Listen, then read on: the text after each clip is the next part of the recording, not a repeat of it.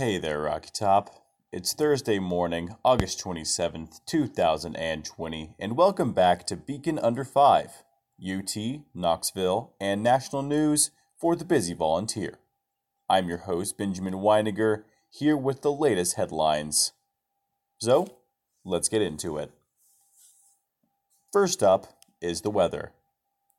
Today's high is 89 and its low is 72. Expect partially cloudy skies and a 20% chance of rain. Next up is campus news. As of August 26th, UT has 136 recorded active cases of COVID and 627 in quarantine or self-isolation.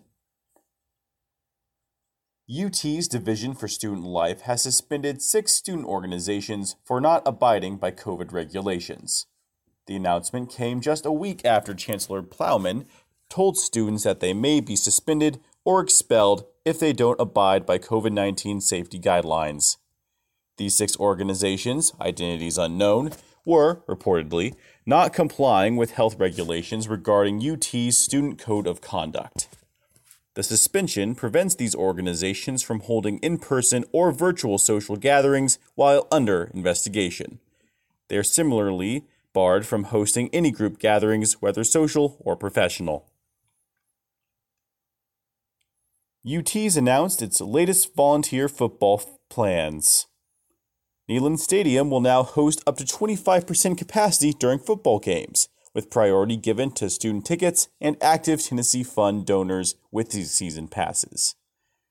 While student tickets are purchasable on a game-by-game basis, Fund donors will be offered season ticket passes based on annual gift amounts and rank order. Attendees are required to wear face masks while entering and moving around the stadium. However, they aren't required while in seating. COVID-19's negatively affected many a college club, but some are taking it better than others. Leading Women of Tomorrow, also known as LWT, is one such group. The organization originated last year with the goal to encourage more young women to work in public service. Most meetings include discussions about leadership and how gender affects career aspirations, while other events feature successful female public figures as speakers. While in-person speeches aren't possible, going virtual appears to offer greater group flexibility. While social distancing is still necessary, LWT's been organizing a virtual space while relying on social media and word of mouth to recruit members. As of writing, the group has 29 members, with their interest meeting having occurred yesterday at 7 p.m. Next is entertainment news. Beacon critic Connor Holt has reviewed the first chapter of Burn the Witch, the latest manga by Kite Kubo. Holt praised the characterization of its protagonists, the establishment of its antagonists, and Kubo's art, though he describes the chapter as not something that sticks in your mind. Read his full review at the Daily Beacon website. Lastly is national news. According to data from Johns Hopkins University, as of August 26th at midnight, 5,821,819 Americans were reported to have or have had the coronavirus.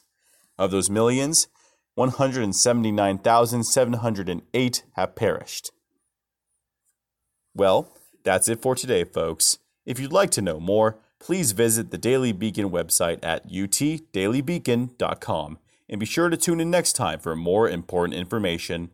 Until then, this is Benjamin Weiniger with Beacon Under 5, signing off.